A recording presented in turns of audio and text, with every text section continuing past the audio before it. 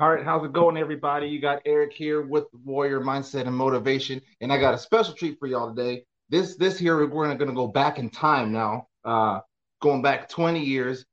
Good best friend of mine. Met him when he first joined the army, and so did I back in the year 2000. Some of y'all probably weren't alive back then and were little kids back then, but I got active duty First Sergeant Lewis Alisea, good friend of mine. We did a lot of things together.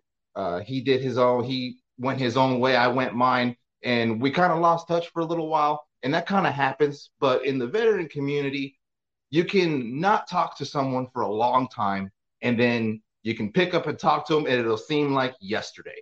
And that's kind of what happened with us. We both went through our little things on our own sides, and then we rekindled and talked, and then here we are today. And I thought of him today to do this because he was one guy that would always tell it to me straight, no matter what. And we're going to talk about some of that stuff today, as well as his achievements and things he's done in his career, and how just honesty is the best policy. So, Lewis, go ahead and give these viewers here and everybody a little bit overview about what you've done and a little bit of bio about yourself.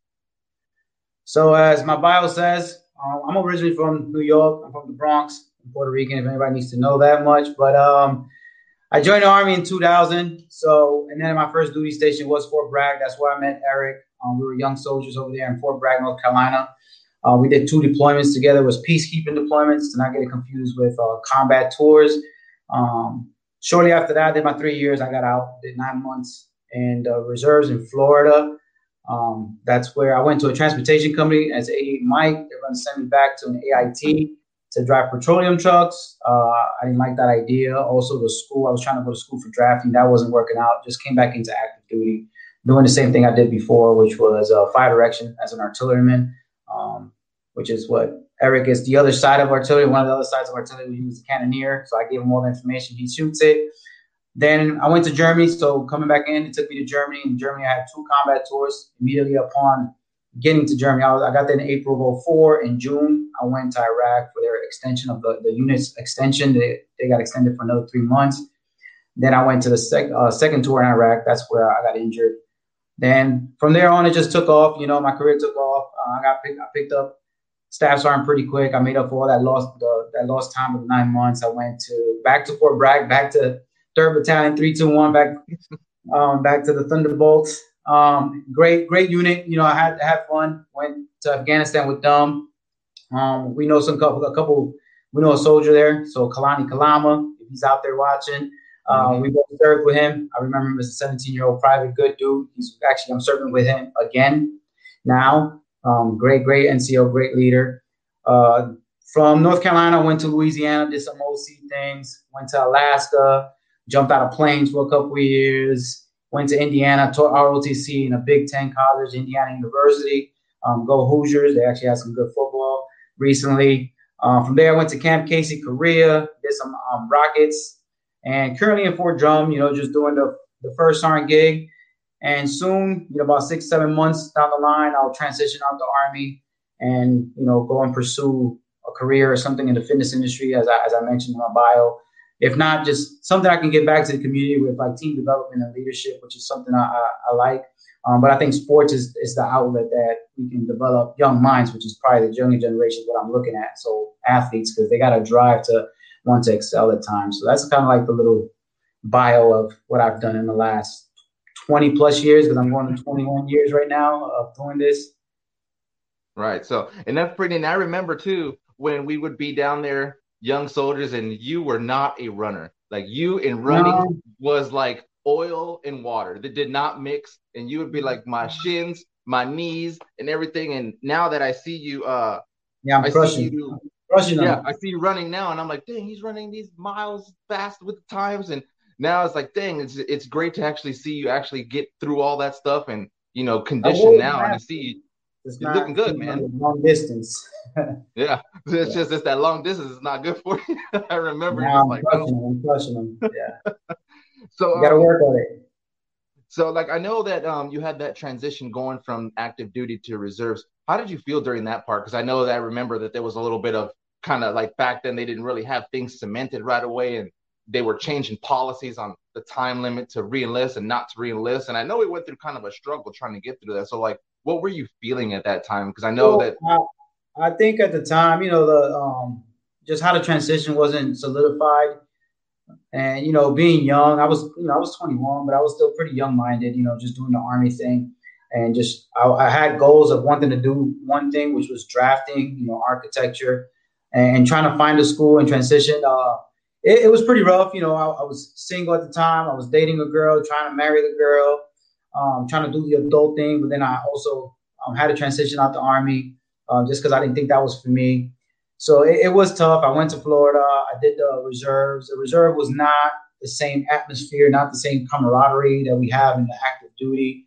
Then from artillery to a transportation company, that was like a different world. They just talk a different language, in my opinion. When we say battery, we say section chiefs. Now I'm like learning new terminology. That I'm like, okay, these guys are like, like my FTC guys that I had back in the day.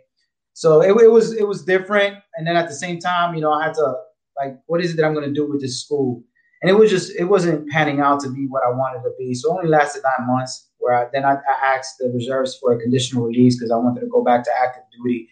But I knew that I make decisions really quick, which is one of my strong suits. I never like just let something sit and like, oh, then I'm, like this is going downhill and I'm just going to wait it out and see what happens. Now I try to make decisions real quick to ensure that I keep driving forward and meet goals. So I think, I was always a good soldier. I was, one of the better ones in my MOS task. I was well-rounded. Everybody has strengths and weaknesses. So it's not to say that I was, strong in everything, but I was well-rounded.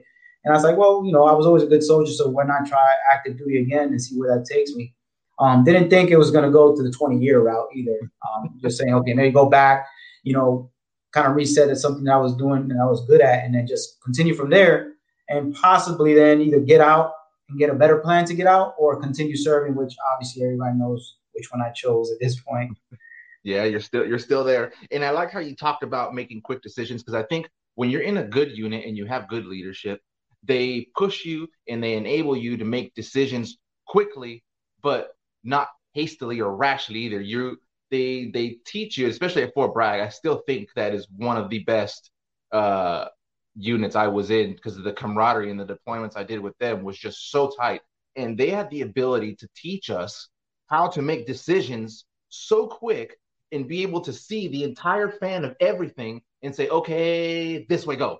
And it may not have been right all the time because, sometimes decisions aren't correct, but they at least taught us how to do that. And it's obviously been working for you because you've made it up to first sergeant now. And that's a very prestigious title to get, because not a lot of people get that. A lot of people get to the rank of master sergeant and never transition over to be a first sergeant because of however it works or just availability and slots. So that alone is an achievement. And I attribute that to Fort Bragg kind of teaching you and molding you and being able to do that and being in the artillery community, because, everything has to be, as we say in the artillery, dress right dress. And if it's not, you're going to keep doing it till it is. Chase that last mill, but at the same time, I think we have different, the generation of leaders that we had back then, just to name a few. Obviously, my big brother, Derek Pickney, people like Gunny Beard, who's still on my Facebook, so if he watches this, Gunny Beard, my old chief, Boris Battle. That the generation of leaders that we had back then, they continue to be leaders even through my transition out of the Army. They continue to be leaders for me and mentors to this day. Every once in a while, I'll get a Facebook message, I'll get a Facebook post on, hey, how you doing? And it kind of feels weird because sometimes, you got those individuals that they were your gunnery sergeants, your sergeant first classes, your staff sergeants, and they're like, hey, first sergeant, how you doing? Like, I don't even consider myself a first sergeant next to you. You're one of my mentors.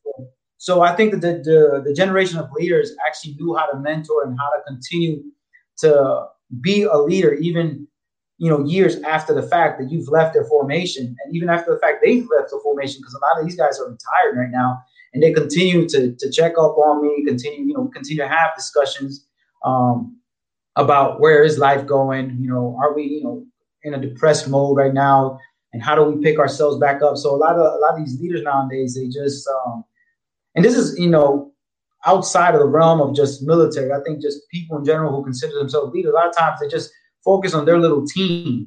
and sometimes you have to focus on the team that you're on and not the team that you lead.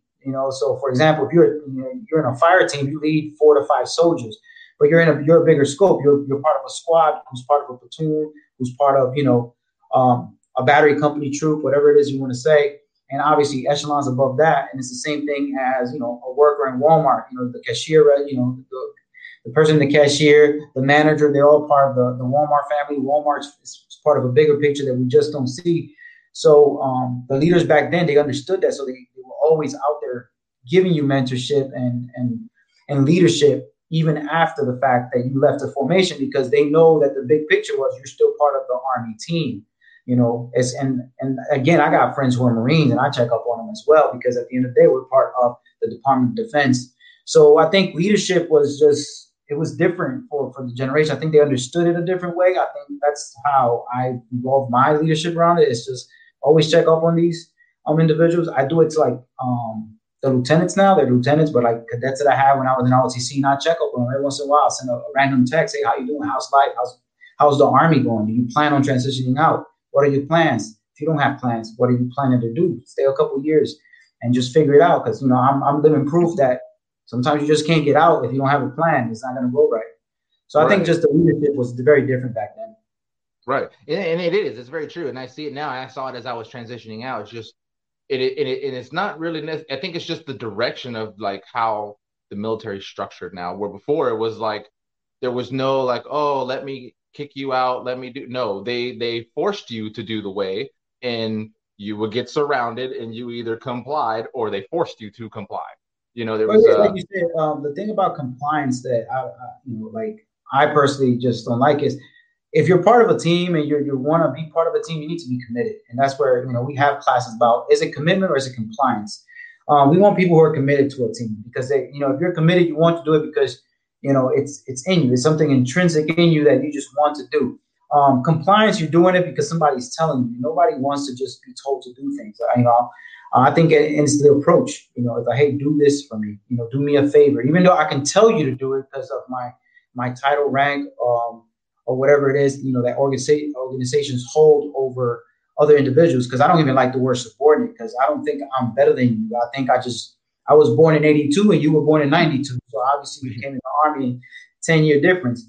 So a lot of times we have to look at, like you said, compliance. So sometimes we have to look at commitment versus compliance. And what we want out of individuals that work for us, not subordinates, just other people that work for us, is commitment to the organization, commitment to what the cause, commitment to what we're doing, and not necessarily compliance. Because is there going to be a level of compliance? Yes, absolutely. There's going to be times you have to tell somebody you're going to do it because this is in your daily duties and scopes of what you got to do. But what you really seek to do is to have people who are committed to the team. Right. And I think the the core message behind that one is you want people to follow you and to kind of do what you do, and you want them to do it because they want to, not because they have to. And when you have those two differences, if people work for you because they want to, you're going to get a better result. Where if they have to, they're just going to do just enough to check the block and be like, oh, good enough. I'm good. He's just whatever. I'm just doing it because he said. And it shows the work, the quality of the product that gets put out. And you can tell when you have people working for you who want to, because they'll put the effort, they'll put the drive, and they'll try to get it done, versus those who are forced to do something or have to as well. Yeah, I think when you're committed, when you get people who are committed to the cause and committed to what you do and committed to the team, it's because they find you as a leader and not a manager. That's another thing that people don't know how to differentiate, leadership and management. So if I was already a platoon sergeant, I was already a staff sergeant, I was already a sergeant. So since I've done those jobs, I know how to do them. I obviously surpassed them and kept getting ranked. So a lot of times people who are managers continue to really dictate, which is what we call micromanaging, how people do those jobs, because that's what they're good at. They've already done that job. They surpassed that level, so they're good at it, so they can micromanage that job. Instead of providing leadership, they're providing management. And a lot of times with management, you get compliance, because you're going to get somebody to say, hey, I want you to do it this way because this is how I used to do it. And they're like, okay, roger that, I'll do it. That's compliance. Instead of saying, providing leadership and some guidance and letting the person just run with it and like making up their own decisions on how to, tackle that task, obstacle, and whatever it is that they're trying to do. Right. And and I even use it now. Even with what I do and now and what I'm doing, I take a little part of the creative non-commissioned officer because it's true, because it applies to everything. And I kind of change it up and I just say I try to provide purpose, direction, and motivation for people to be the better version of themselves. And it's funny how back then, like, yeah, it was the creative non-commissioned officer, and it has what we were supposed to do as soldiers. But if you read it, for those who are wondering what that is, go ahead and look up the creed of the non-commissioned officer, or the NCO creed. Take a look and read it. And a lot of it actually applies to civilian life. Yeah, you might have to switch out a couple of words like soldier and this, but if you think about it and you're a boss or a manager or a CEO or just managing people, take a look at that and you might be able to apply all of that or most of it to your company now or to your place. And that's what Lewis and I have been taught, is to follow that, because if you follow that, you can't go wrong. And I'm doing okay. He's doing well, and he's about to retire. So we follow that creed, and it will set you up for success.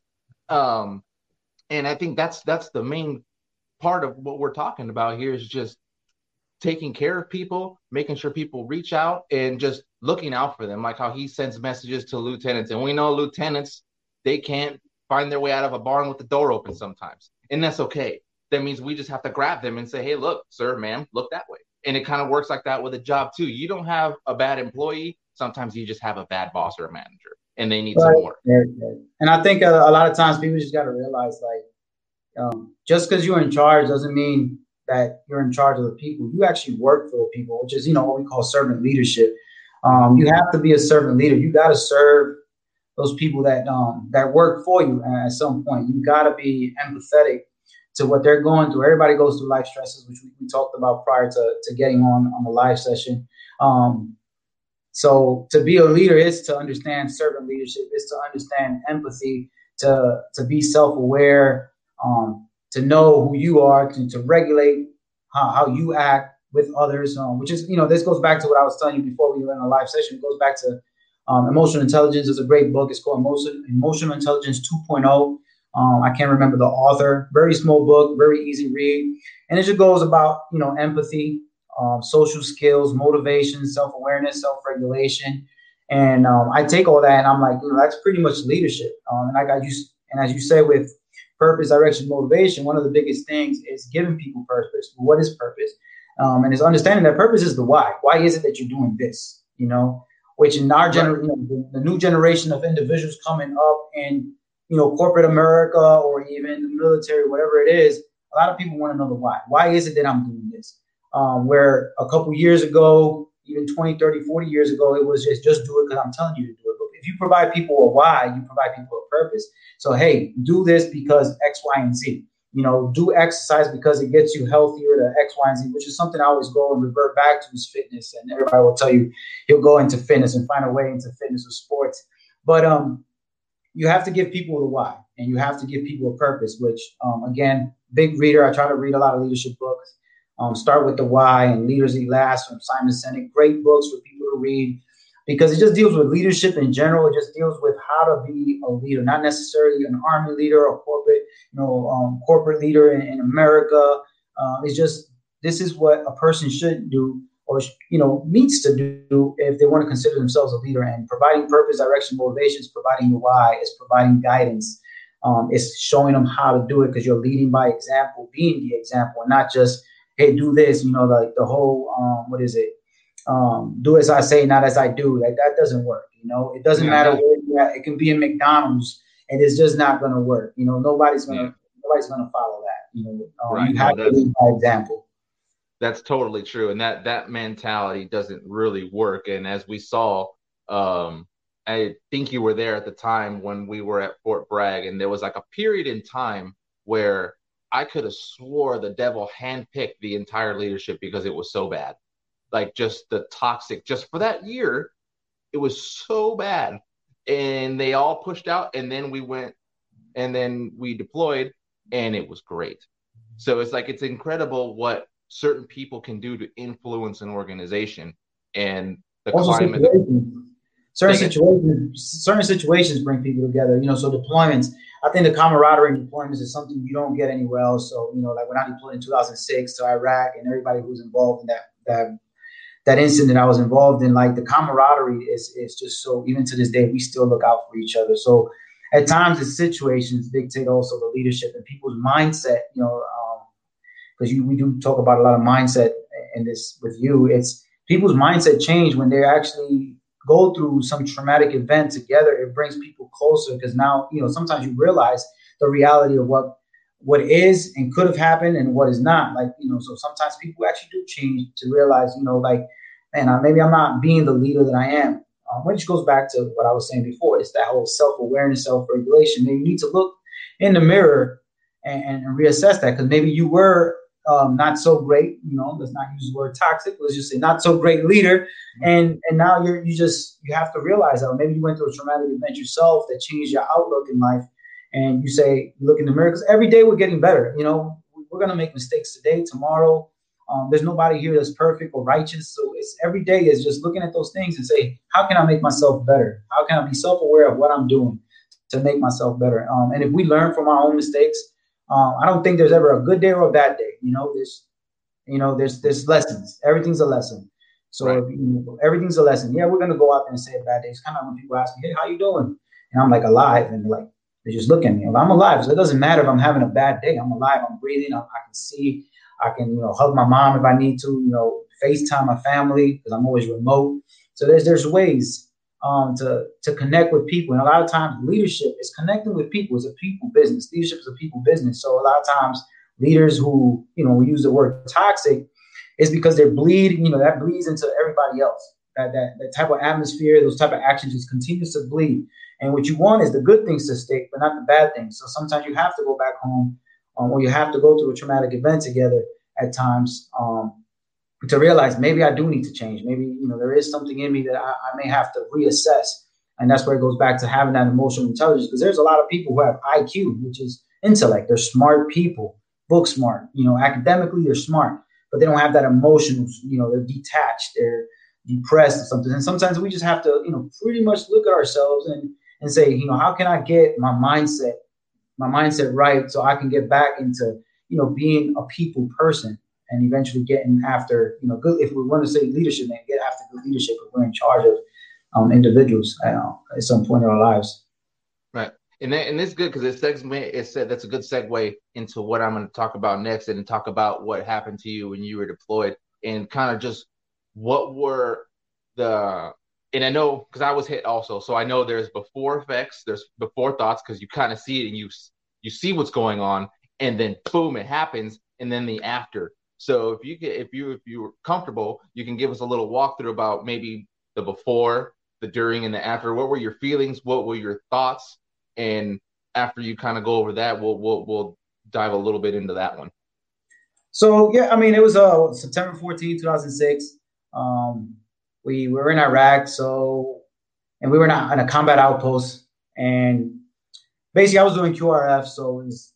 Everybody knows, if you don't know, QRF, quick reactionary force. So basically when things get bad, we're the ones, when people are pulling out, we're still going in and need to help individuals and react and help individuals out to get out of a bad situation. But eventually they were targeting us, because we were pretty much in one location.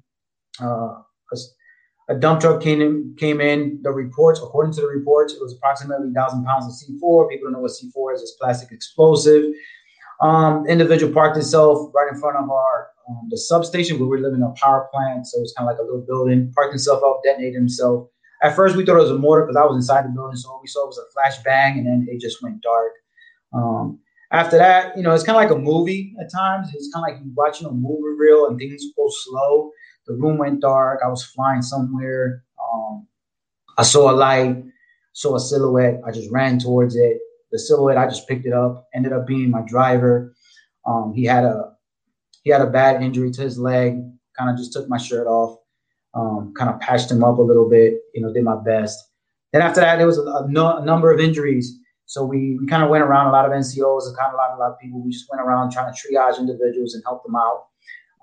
One of my mentor, which I've mentioned earlier, my big brother, Derek Pigney, was one of those guys. I try to help him out with his injuries. And we just kept helping people out. I try to put out the fires of burning vehicles, burning Humvees, and just, try to contain this situation. We don't know what at that point, we still don't know what happened. We just know it's a blast and there's a number of injuries. Came out that, there was 3 individuals that passed away that day, so rest in peace for those 3 individuals. One of them used to be my old roommate. So that hit hard, that hit a lot of us hard. It still hits us hard to this day. A lot of us are, follow each other on Facebook and whatnot. So Sergeant Aaron Smith, it hits us really hard. But, Jennifer Hartman, so I'm Jennifer Hartman and Corporal Marcus Kane.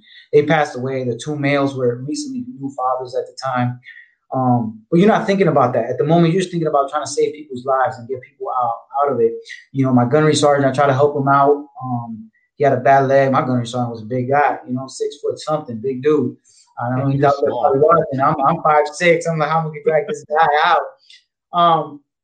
But, to tell you the truth, we had great motivation. It was 1 infantry platoon, 1 artillery platoon, which most of the time you think we're not meshing together, but at the end of the day, we're soldiers, and we out here to fight together. We ended up going to the CASH, the Combat Support Hospital. The individuals don't know what that means. It's CSH, CASH. So a lot of people got medevaced out. I got medevaced out pretty late because I neglected to get aid. I had a laceration to the head, laceration to my wrist. My back is all messed up, but I just refused it. To me, it was more important to get my soldiers out and get people who were severely injured out of there. But eventually, we all got into the CASH. We had a lot of us had great attitudes, even though the injuries were severe. Some people obviously didn't have as great attitudes, but it comes with what happens. I remember I sat down. They put me in a wheelchair because I couldn't feel my legs. I had to call my parents. I just called my mom, and I told her about it. I downplayed it a little bit. That's what you do. Right, and your mom's a sweet lady too. Right. But besides, after that, I went back home. Things back home were things were not good with with my mind as far as the reoccurring theme of what happened was when I was sleeping, it came up. So I went to go seek some help. So the stigma of behavioral health is this thing that is so negative, which is not. Go out there, seek some help, seek some advice from people who are experts at trying to get your mind right. Get a healthy mind. But I overcame that. That's when I started finding fitness and trying to figure out I can get myself better. And I just think that fitness got my mind to realize I can surpass these injuries. And even though I do have flare-ups like I've had this week where I can't walk, I can't do certain things, normally I'm crushing things. So it lets me forget that, I'm this individual that has some underlying issues that sometimes do prevent me from doing things. So fitness was my outlet. And I think that's what we need to do is just find a way to let those emotions out. I also found poetry. I always was good at writing, but I never really honed in on it. So I write poems, like I discussed earlier. I got a couple poems. A lot of people have not read them. They're all military related. And I'm trying to write a poem book to just let those emotions out. And I'm trying to get stories from veterans. If there's anybody out there who wants to contact me, tell me your story, I'll try to change, put it into a poem setting and get that into a book that I want to publish just to get these emotions that we all have as veterans and combat veterans out there. And it was tough. You have to deal with it. You have to talk about it. So when people say, are you comfortable talking about it? I think you have to talk about it. You got to let it out. And eventually it becomes easier to talk about it. The first couple of years, it was hard. It was hard to watch military movies with funerals. You get teary-eyed. You go through the emotions. But eventually you learn to cope with it and you find your coping mechanisms to get there. For me, it's been fitness because when I get under a barbell, when I start working out, when I'm going on a run, it's just me and the pavement, me and the weights. And that's it. And my music, whatever I'm listening to at the time. It could be Spanish music, some hip hop, or sometimes R&B, which is what calms me down for, an 8-10 mile run, But I think we have to learn how to cope with those things. But we have to seek help. I think at the same time, we have to seek help through experts so we can find how do we cope best. Because not everybody copes best. Not everybody's going to go out there and go on a run and lift some weights or write poetry. Some people are going to draw. Some people are going to go sing. Some people are going to do different things. I don't even know. Watch movies, whatever the case may be. Go to the funeral sites of some of their fallen comrades. I haven't done it myself. I don't know why. I just can't find myself to do it just yet. Maybe one year that will come. But throughout the years, it gets easier. Is you don't forget. I don't think you ever forget. You're a combat vet. You don't ever forget the individuals that passed away who made the ultimate sacrifice for all of us. Because when I tell people when we deploy for each other. At the end of the day, we don't do it for anybody else because it's you and me out there in the sandbox. So we do it for each other. But you learn how to cope with it, and every day is a struggle. I just had a flare up of my back the last 2 days, and it's a struggle because sometimes you're out there, you're by yourself with the pain. You can't roll over in bed, and you're just, what do I do? And you just got to find your coping mechanism. Turn on your music, write a couple notes down from your next poem, or at least for my next poem, and then just try to go out there. I coach coach people. It's a fire in me to just get them to the next level, to get them better, and I just forget about everything. But it's not easy, and I'm sure there's people who've been through worse experiences out there, and they find their coping mechanism. But you have to find a way to cope. You have to find a way to get the mind healthy, because once you got a strong mind, your body will follow. Your body's amazing. It's amazing at what it can do, but your mind has to follow. And it's not having a weak mind. It's not being weak. I think there's a lot of strength in showing vulnerability when you actually have some issues that you want to discuss and talk about. I think it takes real strength to say, hey, look, I have an issue. Yes, I was wrong. Or yes, this makes me emotional. Yes, I'm a male and I cry. And, I cry by myself. It's okay to say those things. Where a lot of people just don't swallow their pride nowadays and just, have negative stigma behind, males crying. That's kind of sexist. Everybody can cry. It's an emotion. Yeah. And I think you just got to find a way with it. I think with that, my girlfriend actually said it best when it talks about guys crying. She would actually say people or guys who are talking about I don't cry. She made it a point, and it's actually right. She said, what was the first thing you did when you were born? You cried. So you talking about you don't cry, that's a learned behavior. That's the stigma of society saying men are allowed to cry, when the first thing that we did as males, we cried when we came out of the womb. There was the open mouth, and then cry. Right. So it's an emotion, and you can show emotion. I think showing emotion is showing your human side. It's showing people you are a person. We're soldiers. Yes, we're designed and we're not designed, but we're trained to do certain things. We were artillerymen, so artillery is a very destructive weapon system. We can cause damage, but at the end of the day, we're people, and at some point, everything comes to an end. Like you take off the uniform, and you become a person again, and you have to learn how to become a person. You need to learn, how to be empathetic to what people go through, because there are people out there that lost their mothers, fathers, daughters, sons to, the war on terrorism. And then prior to us, the Vietnam, the Korea War, World War II vets who were losing at an alarming rate. It's very few of them, but it's okay for a 90-year-old to cry. But if you're 30 years old, 20 years old, just came out of combat, it's like, hey, you know what you signed up to do? Yeah, I signed up. I know what I signed up to do. I didn't sign up to lose friends either. Yeah. And then after that, you lose friends to suicides. You lose friends to other things outside of the combat, which then becomes, other emotions that go through you. One of my soldiers blamed himself for what happened, and in 2010, committed suicide. I got that note, and how can you not cry when there's a mother that calls you in tears and says, hey, is this Sergeant Luis Alicea? And yes, ma'am. Did you know such and such? Absolutely. Well, he did this last night. How can you just not show emotion? That is there's hard no way.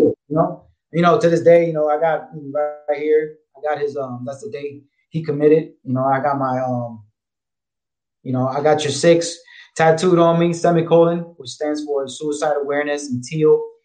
But we have to look out for each other, because sometimes the mind is strong, and it's going to cause people to do some things that are just not good. Suicide is not good. And we're losing veterans at an alarming rate because they're not seeking help. And I think we have to, reach out and let them know, hey, call me. I'm out there. We'll talk about it. We can FaceTime. IG, whatever, whatever platform. I don't have a lot of platforms out there, but if there's a veteran out there that needs help and I need to get a platform, I'll get it. Because we're losing veterans at an alarming rate, and we're losing soldiers at an alarming rate. We're just losing people at an alarming rate to like things like suicide, because their mind, they're not taking care of their mind at times, or there's somebody out there that's just not seeking them out. They leave them out there in isolation and loneliness. And sometimes we have to seek people out, and we have to know ourselves and say, hey, I'm getting to this depressed mode. For me, I gotta go lift weights. Nowadays I gotta go lift weights. I gotta go. And that's the day I got to lift heavy. It's, 350 plus deadlifts. It's 300 plus squats. It's a day I want this mind to just be focused on something other than these emotions. But as I'm going through it, I'm emotional. I'm thinking about my buddies. I'm thinking about the experiences. But you learn to cope, and you learn to how to deal with it so you can better help somebody else in the future as well. Right. And that's a lot of good points you talked about there, man. Like it's crazy. And the mind, like how you said, the mind is powerful. And one thing I've always said is, you can either make your mind your friend, or you can make it your enemy. You have to choose which one you want it to be, because when everything is said and done, and overall, you have that choice. There's a choice for every action that you make, even when you say, "Oh, I have no choice," but you do. You do have a choice. You have a choice to go left, or you have a choice to go right. Now, the right path could be blocked, but you can still choose to go right. It's just you're going to go left instead. But there's always a choice. And I think when it comes to that, I know I went through some pretty dark times in myself where I almost committed suicide twice with everything that was going on. And it was at that time, it just seemed like everything was off. I was turned off. It was just dark. And that's where you have to have a really good support system in play when you go through those things. And it's imperative that you do, so that way you don't feel by yourself. So when those triggers start happening, it's almost like a muscle memory automatic response. Like, okay, I'm getting in this mode. Hold on. Nope, I need to call this person. Or nope, I need to go I need to go to the gym. Or let me write this stuff down on paper. So it's all the little things that that you have to put into your brain to make your mind your ally. So that way, then when that dark cloud starts coming in, and that enemy, the mind, which is your ally, kind of goes, it's no time for this. You need to go, and you let those two battle it out. And then as they're battling it out, you're working out, you're drawing, you're putting your music, or you get up and start dancing for no reason, and look for stuff that's optimistic and positive to kind of get you back on the right track. Right. And now, as we talked about all the deep stuff there, going back, through time and history, now we're gonna lunge towards the future a little bit. And I know you got some retirement plans to go do some things with sports medicine and stuff. So what is the plan? Do you have anything set up? Are you trying to start your own business? Are you trying to franchise? Are you going to try to join Derek Pickney and his endeavors? Or what's your plan? A little last thing before we wrap it up. So, I want to work in the fitness industry right now. Nothing's set in stone. I'm still pursuing my bachelor's degree. I'm currently in a class right now. It's an anatomy class. It's pretty tough. But, and I'm still pursuing some other certifications. My strength and conditioning certification, which is the real big one that I really want. I need a bachelor's for, so I have to complete my bachelor's. But I want to be kind of like a tactical strength and conditioning. So I want to help out the veteran community. I also want to help out like first responders, SWAT teams, people like that, and create these workouts that are more transferable to their skills that they're going to use as soldiers, first responders. At the same time, I want to make sure that I can get into the youth community, like youth sports, and teach kids how to, what is team development, what is team climate, what is leadership, because sometimes you don't have to be the most talented in a team to lead a team. I know that sometimes that's kind of like what they want to see. You take people like LeBron James, super talented individual, leads his team to X, Y, and Z. But that doesn't always have to happen. You can be the least talented individual and still have the leadership attributes, competencies to go out there and lead somebody to greatness. So it's kind of something I want to do as well, but I want to do it through fitness and sports.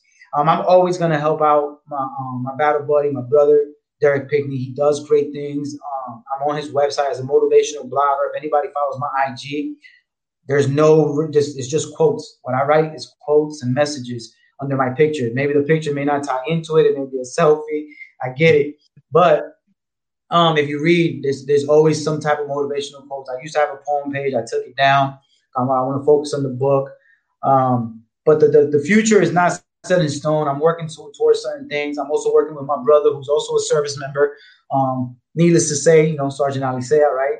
But he's my older brother, biological older brother, and he has his own graphic and design company. So we're trying to elevate that to the next level. We're trying to get an apparel company, which we do have. We sell like dad hats and have our logo. Our logo stands for something. It's kind of symbolic of a crown.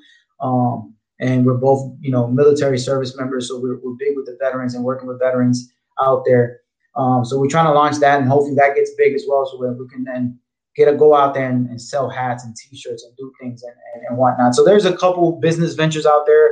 People have posed the idea of me starting my own gym. I've also thought about the idea of going to like one of the big gyms, like an 8-day fitness or 24-hour fitness, one of the big ones, and introduce tactical fitness, instead of, what people call boot camps. And instead of like, okay, this is a boot camp, but it's kind of like, let's do some tactical fitness. And it's not necessarily just for the veteran community or, the future veteran community or individuals and first responders or whatnot. It's also for those individuals who just wanted something different out of fitness. It's, dragging a Rescue Randy dummy, putting a plate carry on and doing some type of reps and repetitions to some type of functional fitness. So that's kind of what I want to get into.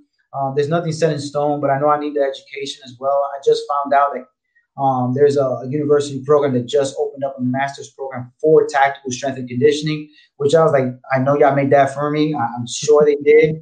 I know it for a fact. They were reading my mind.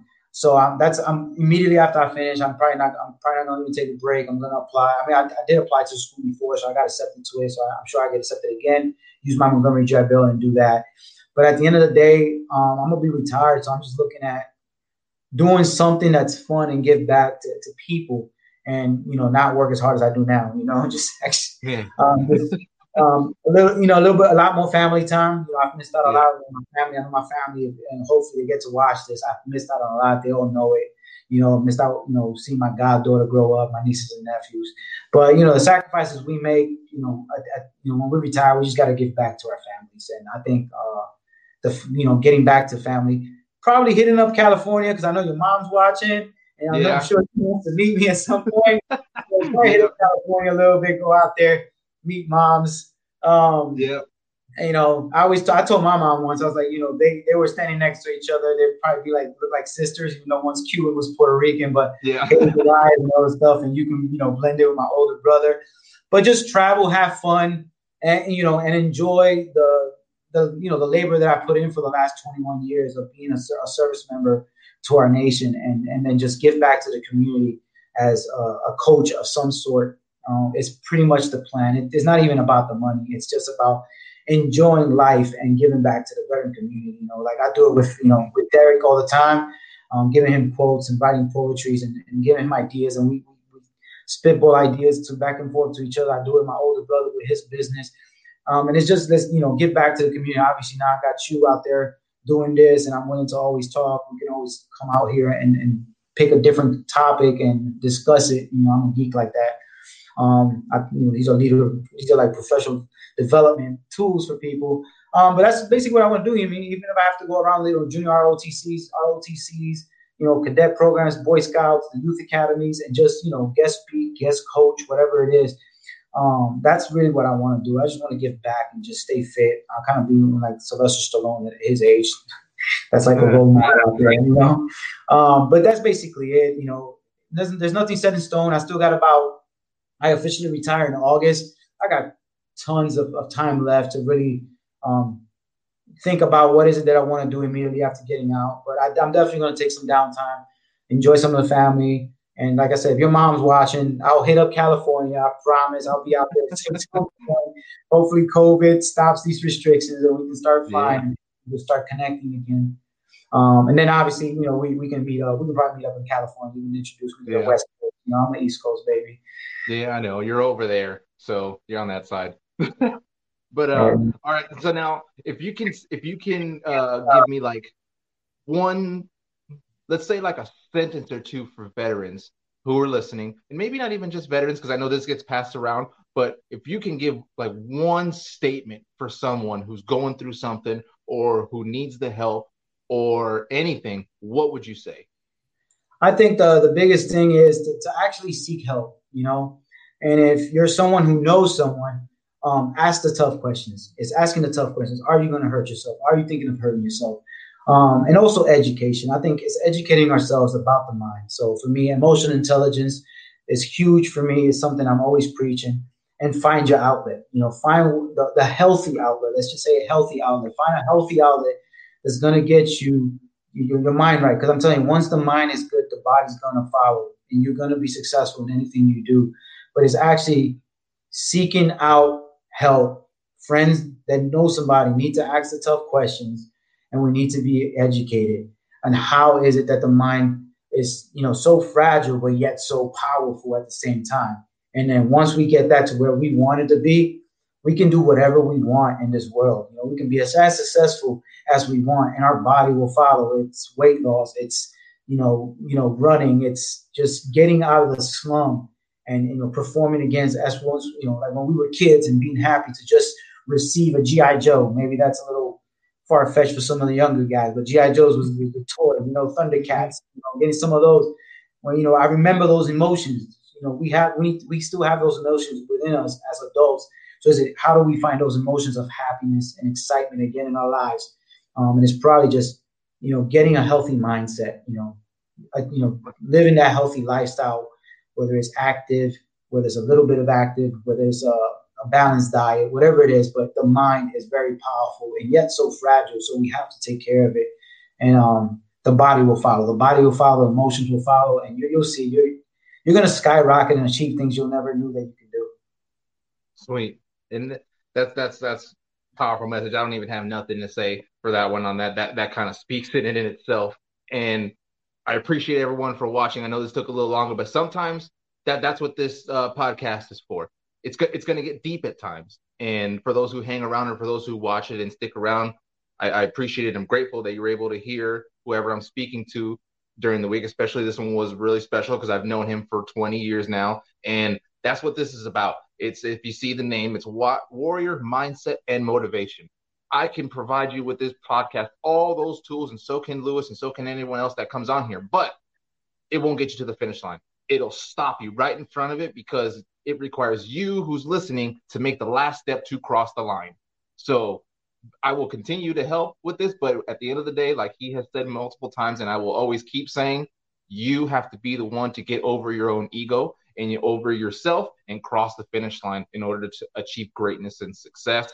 And I'm grateful for Lewis coming on here to talk his piece, and then it was nice to catch up on this type of platform socially, so now everyone can see. And I'm sure we'll be talking again as the time goes on now, since we've kind of reestablished that. And I thank everyone for listening.